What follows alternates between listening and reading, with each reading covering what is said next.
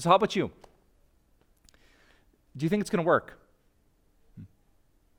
Do you think if somehow I could snap my fingers or pray a prayer and you could get that thing that you have in your heart, would it make you as happy as you think and give you as much peace as you assume?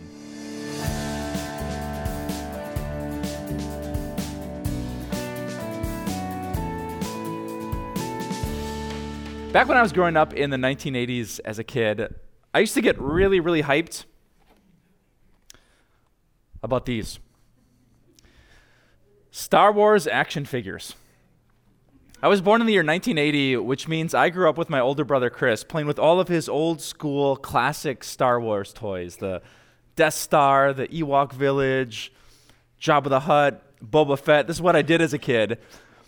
Until a few years later, in the late 80s, my brother and I discovered an incredible truth.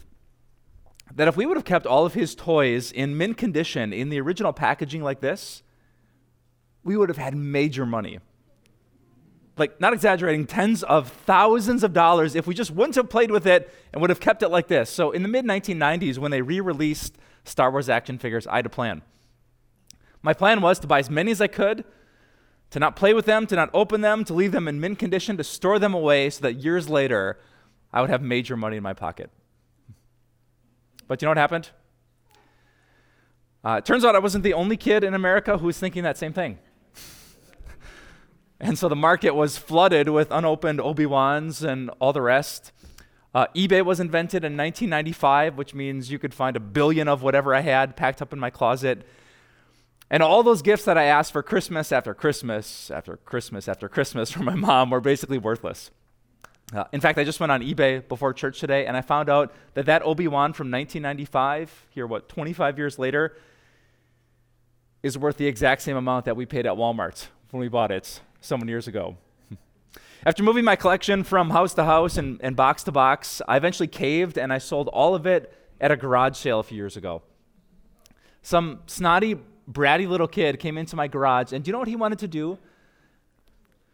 He wanted to play with my toys, right? You want to take them out of the box, and I just dumped it, and I realized, man, I got so excited, but my collection wasn't exactly worth the hype. Now, I'm telling you that story today not just to warn you about the danger of collectibles, but because I bet you do the same thing with something in your life. I bet there's something that you stop and think, like, if I could just get this, if I could hold on to this, if I could just achieve this, it would be worth the hype. It would make me happy. It would provide for my future.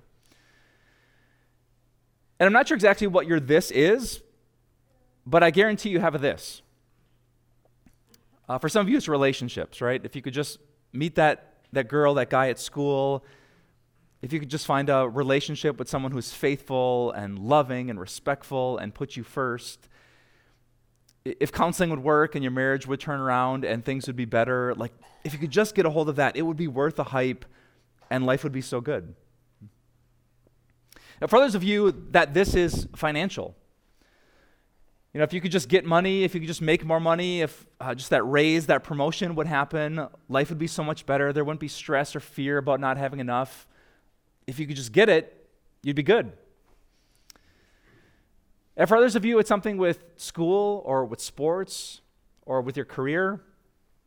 If you could just get to this level, if you could just make that team, if you could just score this many points, like all of us in our heart have this thing that we think if we get it and we hold on to it, it's going to be good enough for us. But here's my big question for you today. Do you think that thing is worth the hype?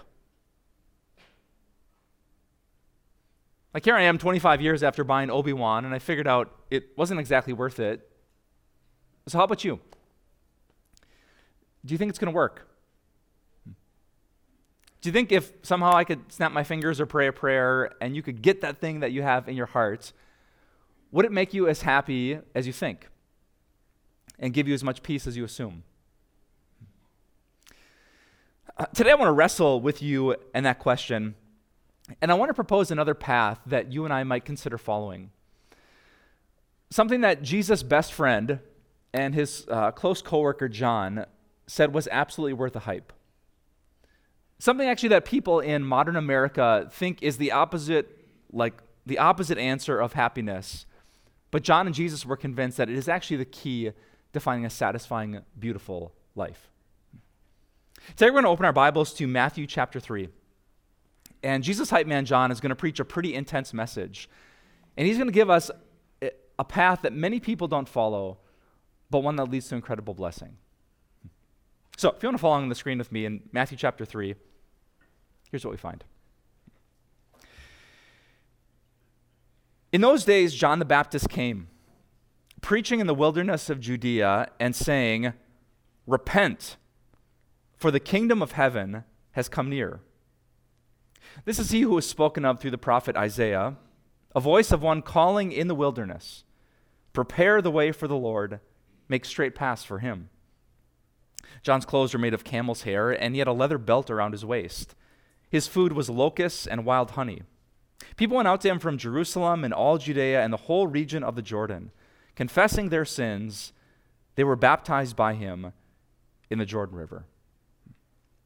So here in Matthew 3, we meet this really interesting character, Jesus' relative, John. And he's kind of an odd dude, right? He lives outside in the wilderness.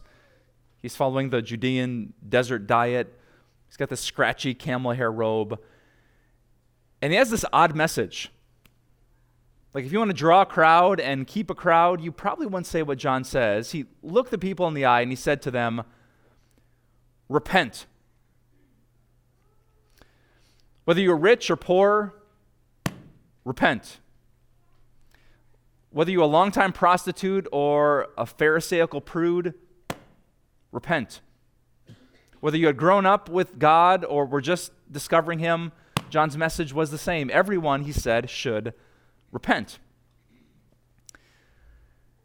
And that might not sound like the path to happiness, right? If repentance sounds like a difficult thing to do, it actually is.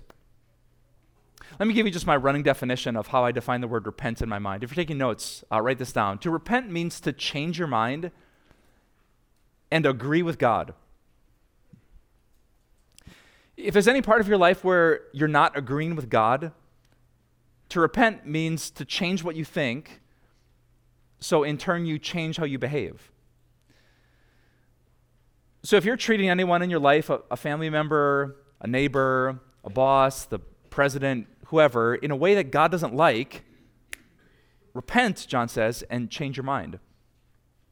If you're approaching dating or sexuality or money or spending or time or college or life or whatever in something that doesn't line up with what God teaches, repent and change your mind. If the number one thing in your heart is not God, if he doesn't get the last word to define your truth, then repent and change your mind. If the thing you pray about most is not getting closer to God, repent. If what you trust in at the end of the day to be okay is not God, then repent. John looked at these crowds and he called them to change their mind. He called them to repentance. And it makes us wonder why. If John's goal was to get a huge crowd so that when Jesus stepped on the stage, they'd be ready to meet him, why would he say, repent? Well, John actually answered that question for us in our text. Remember verse 2? John said this, "Repent," here's his explanation, "for the kingdom of heaven has come near." That's John's logic. If your heart says, well, I don't know, that sounds hard, or I don't know if I want to give that up, he says, okay, repent because the kingdom of heaven has come near. Do you know what that means? The kingdom of heaven? It's one of those Bible passages that's filled with fancy words that you can pronounce, but maybe you can't define. So let's slow down and talk about what a kingdom is. A kingdom, in essence, is any place that is ruled by a king. Or if you're taking notes, here's how I put it. A kingdom is a land with a lord who gets the last word. If you're living in a land where there's some authority over you, and that authority gets to speak the definitive and final word, you're part of a kingdom. And John is saying in this text that he wants people to repent.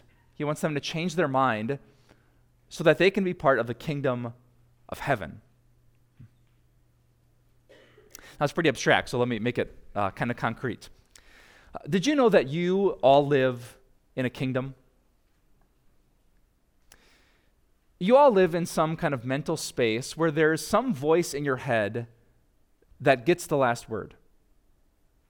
It whispers to you, speaks to you, it guides you. The way that you think, like there's 1,000 different ways to think, but whatever gets the last word in your thinking, that's the kingdom that you live in. And what John knows is that there are a lot of kingdoms that you could live in your mental space that would not be good for your soul. There are many kings out there, but few of them care for you eternally. And so John says he wants you to be aware of all these kingdoms of earth and call you to the kingdom of heaven, which has come near. Let me give a few examples of what I mean. I often live in a kingdom called comparison. Have you ever visited that kingdom before? In the kingdom of comparison, what gets the last word is not Jesus, it's not God the Father, it's not the words of the Bible. In the kingdom of comparison, only how you compare gets the last word. Doesn't matter if you were faithful, doesn't matter if you tried your best, doesn't matter what the circumstances were. At the end of the day, what defines your joy and your peace is how you compare. But there are other kingdoms too. How about the kingdom of beauty? It doesn't matter your age or your genetics or your circumstances or your stress. At the end of the day, all the kingdom of beauty cares is what it sees in the mirror. If it doesn't match up to the latest glossy marketing, that voice will condemn you. Or think of the kingdom of productivity. I know some of you live there. How much did you get done? Everything on your to-do list? Did you accomplish everything that you wanted to? The king of productivity doesn't care what happened or if God had other things for you to do. All it cares is those little boxes that got checked or they didn't. There's all kinds of kingdoms. There's success, there's romance, there's the perfect family. And when those kings and queens get the last word in your heart and in your life, they will rob you of the peace and the joy that all of us crave during the Christmas season. Makes me think of a story I read from a pastor a few years ago. He was working with a teenage girl who wasn't able to find love at her high school. And she was pouring out her heart in his office of how terrible it was that no boys were interested and she wasn't going to have a date for the prom. And the pastor thought he had a good answer for her, that she was loved by God. That whatever some 15 or 17-year-old boy thought about her, the God of the eternal universe sought her and loved her and wanted to talk to her. And he thought it was such good news for her heart, but what he didn't know was that she lived in a different kingdom.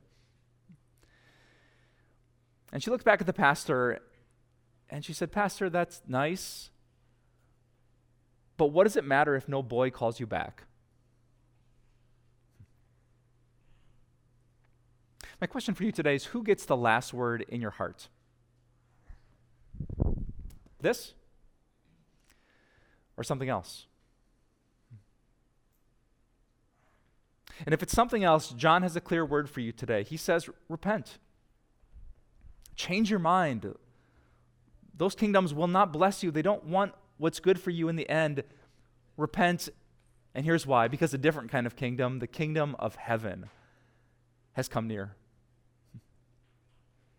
And I wonder if as John was preaching that powerful message, he could actually see the kingdom of heaven physically coming near. Because we get a glimpse of what an amazing place that is to live in our next verses from Matthew 3. Verse 13, "Then Jesus came from Galilee to the Jordan to be baptized by John. But John tried to deter him, saying, 'I need to be baptized by you, and do you come to me?' Jesus replied, 'Let it be so now. It is proper for us to do this to fulfill all righteousness.' Then John consented. As soon as Jesus was baptized, he went up out of the water. At that moment, heaven was opened, and he saw the Spirit of God descending like a dove and alighting on him. John says, Jesus, I need to be baptized by you. Why would you be baptized by me? But Jesus wanted it to be done. Not because he was a sinner who needed to be forgiven, but he wanted to draw a crowd so that heaven itself could hype the kingdom of God. And so when Jesus comes up out of the water, the Holy Spirit shows up. We catch this amazing picture. It says, the Holy Spirit came down in the form of a dove, which is super, super good news if you know about doves in the Bible. Don't know about doves in the Bible? Like why when Jesus was baptized, the Holy Spirit wouldn't come down in the shape of a cross or a crown? Why a dove? You ever thought about that? You know, the number one use of the word dove in the Bible is not as a symbol of peace or of hope or of beauty. The number one use of the dove in the Bible is for a sacrifice. I think the word is used about 40 times in the Bible. 9 of them, the biggest use, comes in the book of Leviticus, where doves were the sacrifice that really poor people would make to God. Like if you were dirt poor and you couldn't afford a lamb or a goat or a bull to sacrifice in the Old Testament system, you would bring a dove. Actually, if you read through the Gospels, in Luke chapter 2, after Jesus was born, his mother Mary and his stepdad Joseph, they come to the temple, and what's their offering? It's a dove. And so when Jesus was baptized and the kingdom of heaven is coming near, the symbol shows up over his head that Jesus is just like a dove. He is the sacrifice for spiritually poor people. Hey man, I got to tell you, I love that picture. Have you ever gotten to the end of a day and felt like spiritually poor? Like if the King of Heaven himself showed up and you had to buy your way to get through his gates, like what would you offer him? I think about that sometimes, that after all these years of preaching and teaching and reading the Bible and praying, like what in the world would I ever try to offer Jesus to have a spot in heaven? And I realize some of the simplest things that I've taught you and I've read and I've prayed about, they don't change quickly. And I'm not the man that I want to be, or the father I want to be, or the husband I want to be, or the person that I want to be. I sometimes feel really spiritually poor. And maybe you felt that way too. There's just stuff in your life that hasn't changed really quickly, and you know better. It's not like you're ignorant about it. It's just that in the thick of it, it's such a struggle to do what God says is right and to love your neighbor as much as yourself. If you've had that feeling like you're not the greatest Christian on the block, look at the kingdom of heaven. Because as Jesus is baptized, the Holy Spirit himself shows up, not as a little meter like you have to impress God, but as a dove, as a sacrifice who would die for your sins. Because in the kingdom of heaven, the king doesn't stay comfortable in his palace and on his throne. Instead, he leaves and gives up his life for the most spiritually poor among us. So that if you came into church today with your head held high, or you stumbled and didn't want to look anyone in the eye, there's a sacrifice that Jesus gives that we can be right with God. And not just kind of right with God. In our last verse today, we're going to find out in the kingdom of heaven, we really get right with God. Look what verse 17 says. And a voice from heaven said, "This is my son, whom I love. With him, I am well pleased." God the Father rips open the clouds and he speaks all the hype of heaven. He looks down at his son Jesus and he says, "This is my son. I love him and I'm so pleased with him." So between the Father and John and the Holy Spirit, Jesus gets the hype. And we learn that in the kingdom of heaven there is such blessing and there is such joy. I mean, can you imagine if a father would say this verse to you? I'm not sure how you grew up or what kind of dad you had. And I won't make you raise your hands, but man, if you had a dad like that, you had a gift that many people don't get. A father who saw you, a father who knew you, a father who affirmed you, a dad who was proud of you. If you ever had your father take a knee and look you in the eye, grab you by both cheeks and say, "You're my kid, and I love you," you had the gift of identity put in your heart. Now, I can't change the earthly father that you had, but I can tell you this. In the kingdom of heaven, we all get a dad like that. Not a dad who's distant or distracted, not a dad who's too busy with work or abusive, not a dad who bails, but a dad who actually opens up the heavens in this book and he speaks to us. He says, "You are my son. You're my daughter. You're the one that I love. With you, I am so pleased." Because Jesus is like a dove. He's the sacrifice for your sins. God, through your baptism, can say the same thing to you that he said about Jesus on that day. So that when you step into the kingdom of heaven, when Jesus is the one who gets the last word, it's not how you compare, it's not how you look in the mirror, it's not what other people say, it's not how successful or productive you are. The final word at the end of every single day is this. Is God himself speaking from the heavens, saying, "You're enough. You're my son. You're the one that I love. With you, I'm well pleased." And I have a hunch this Christmas that's a gift that lots of you want. Just ask Paco. You ever heard the story Ernest Hemingway told many decades ago about Paco and his father? It was this boy from Spain named Paco who had a falling out with his dad, and he ran away from home to the big city of Madrid. But his father loved him, and his father wanted to be with him. So his father started to search for him, but he couldn't find him. So the dad took a step. He found the biggest newspaper in all of Madrid, and he wrote a massive article printed, and it said this: "Paco, meet me at the Hotel Montaña this Tuesday at noon. All is forgiven. Love, your father." Well, Tuesday came, and as it was just about noon, this father drove his car to the Hotel Montaña, and as he turned the corner, he hoped and prayed that he would see his son Paco waiting to reunite and reconcile. But the father never expected to see what he saw. When his car turned the corner, he saw a crowd of men, 800 of them, and every single one was named Paco.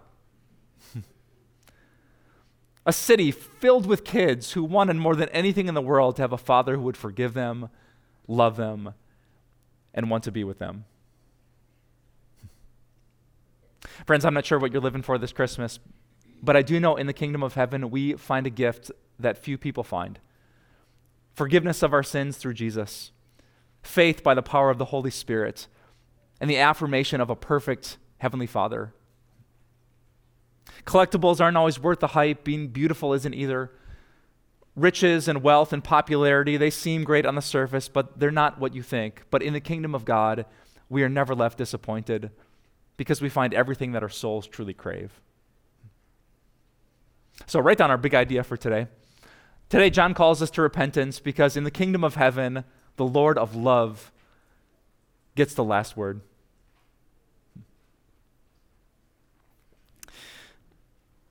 This Christmas season, as you fall asleep on Christmas Eve, there's some voice that will get the last word in your heart. And I pray today that you would change your mind if it's anything except God. Because today your Heavenly Father wants to speak to you the only word that matters. That you're loved, that you're forgiven, and that you're His. Let's pray. Father, we wish we could hear with our ears that same voice from heaven, to know that we are loved by you despite all the things that we've messed up and done. We can't hear it, but we can see it in your word. As you promise us that through Jesus, if our sins are washed away, that you feel the exact same way. Your face is shining on us, you look on us with favor, And we pray today, God, that that would give us peace. Lord, I know this is a season of intense and crazy marketing. There will be 1,000 kingdoms that will vie for our attention, promising that if they got the last word, they would give us a good life. But they're not worth the hype, and you are. So give us the kind of faith to filter out what words we should let into our soul and which ones we should reject. In the end, help us to believe and to hold on to only things that are good and beautiful and true, only the things that come from the kingdom of God. We pray this all with confidence because we know who we are. We're your kids whom you love. And we pray it all in Jesus' name. Amen. Hey, I was just looking at some really good news that I wanted to share with you. Actually, there are two pieces of really good news. First off, due to an incredibly generous donor family, we have a $250,000 matching grant. And that means that your gift will do double the impact. 2 times as many people can hear about the incredible news of Jesus. And the second piece of good news is that your gift is going to help us maintain and we hope increase our record pace of connecting people to God. This past year with Time of Grace, because of your help, has been insane. Through the YouVersion Bible app, through the TV program, through Instagram and YouTube and Facebook, through emails and written devotions, grace moments, you have helped us connect countless people to the one thing that matters so much, the presence of God through the death and resurrection of His Son, Jesus. But our work isn't done yet. By helping us meet this match in full, you and I can connect more and more people to the Jesus who loves them so much, even if they don't know it just yet. To thank you for your financial gift, I want to send you a new resource from my friend and Time of Grace colleague, Dr. Bruce Becker. It's called Prophecies and Fulfillment. God is Still in Control. Find out how God's power and love are put on dazzling display this time of year. You can explore the amazing prophecies foretold and events God orchestrated to implement His plan to save the world through His Son, Jesus. And you can find renewed strength this Christmas with the realization that God moved heaven and earth to save you. Request your copy when you give to our matching grant by calling 800-661-3311. Visit timeofgrace.org. Write us at P.O. Box 301, Milwaukee, Wisconsin 53201, or text the word TIME to 313131 to give today. Time of Grace doesn't end here. We offer so much more. Visit us at timeofgrace.org. You'll discover resources to help you in your walk of faith. These include blogs, Grace Moments devotions, and our daily video devotionals. Connect with us on social media. Join our Facebook group where you'll meet a strong community of believers. Follow us on Instagram and get an inside look at our ministry. And if you need someone to pray for you, call us or submit a prayer request. Thank you so much for your support. We'll see you here again next week. Oh, one more quick thing. We here at Time of Grace actually have a bunch of podcasts to bless you in your spiritual life. Dr. Bruce Becker just launched a new podcast called Bible Threads. This is Dr. Bruce Becker. You know, there are interesting threads that run throughout the Bible. They give us deeper meaning into the things of God and His love for us. Check out Bible Threads wherever you listen to your podcasts.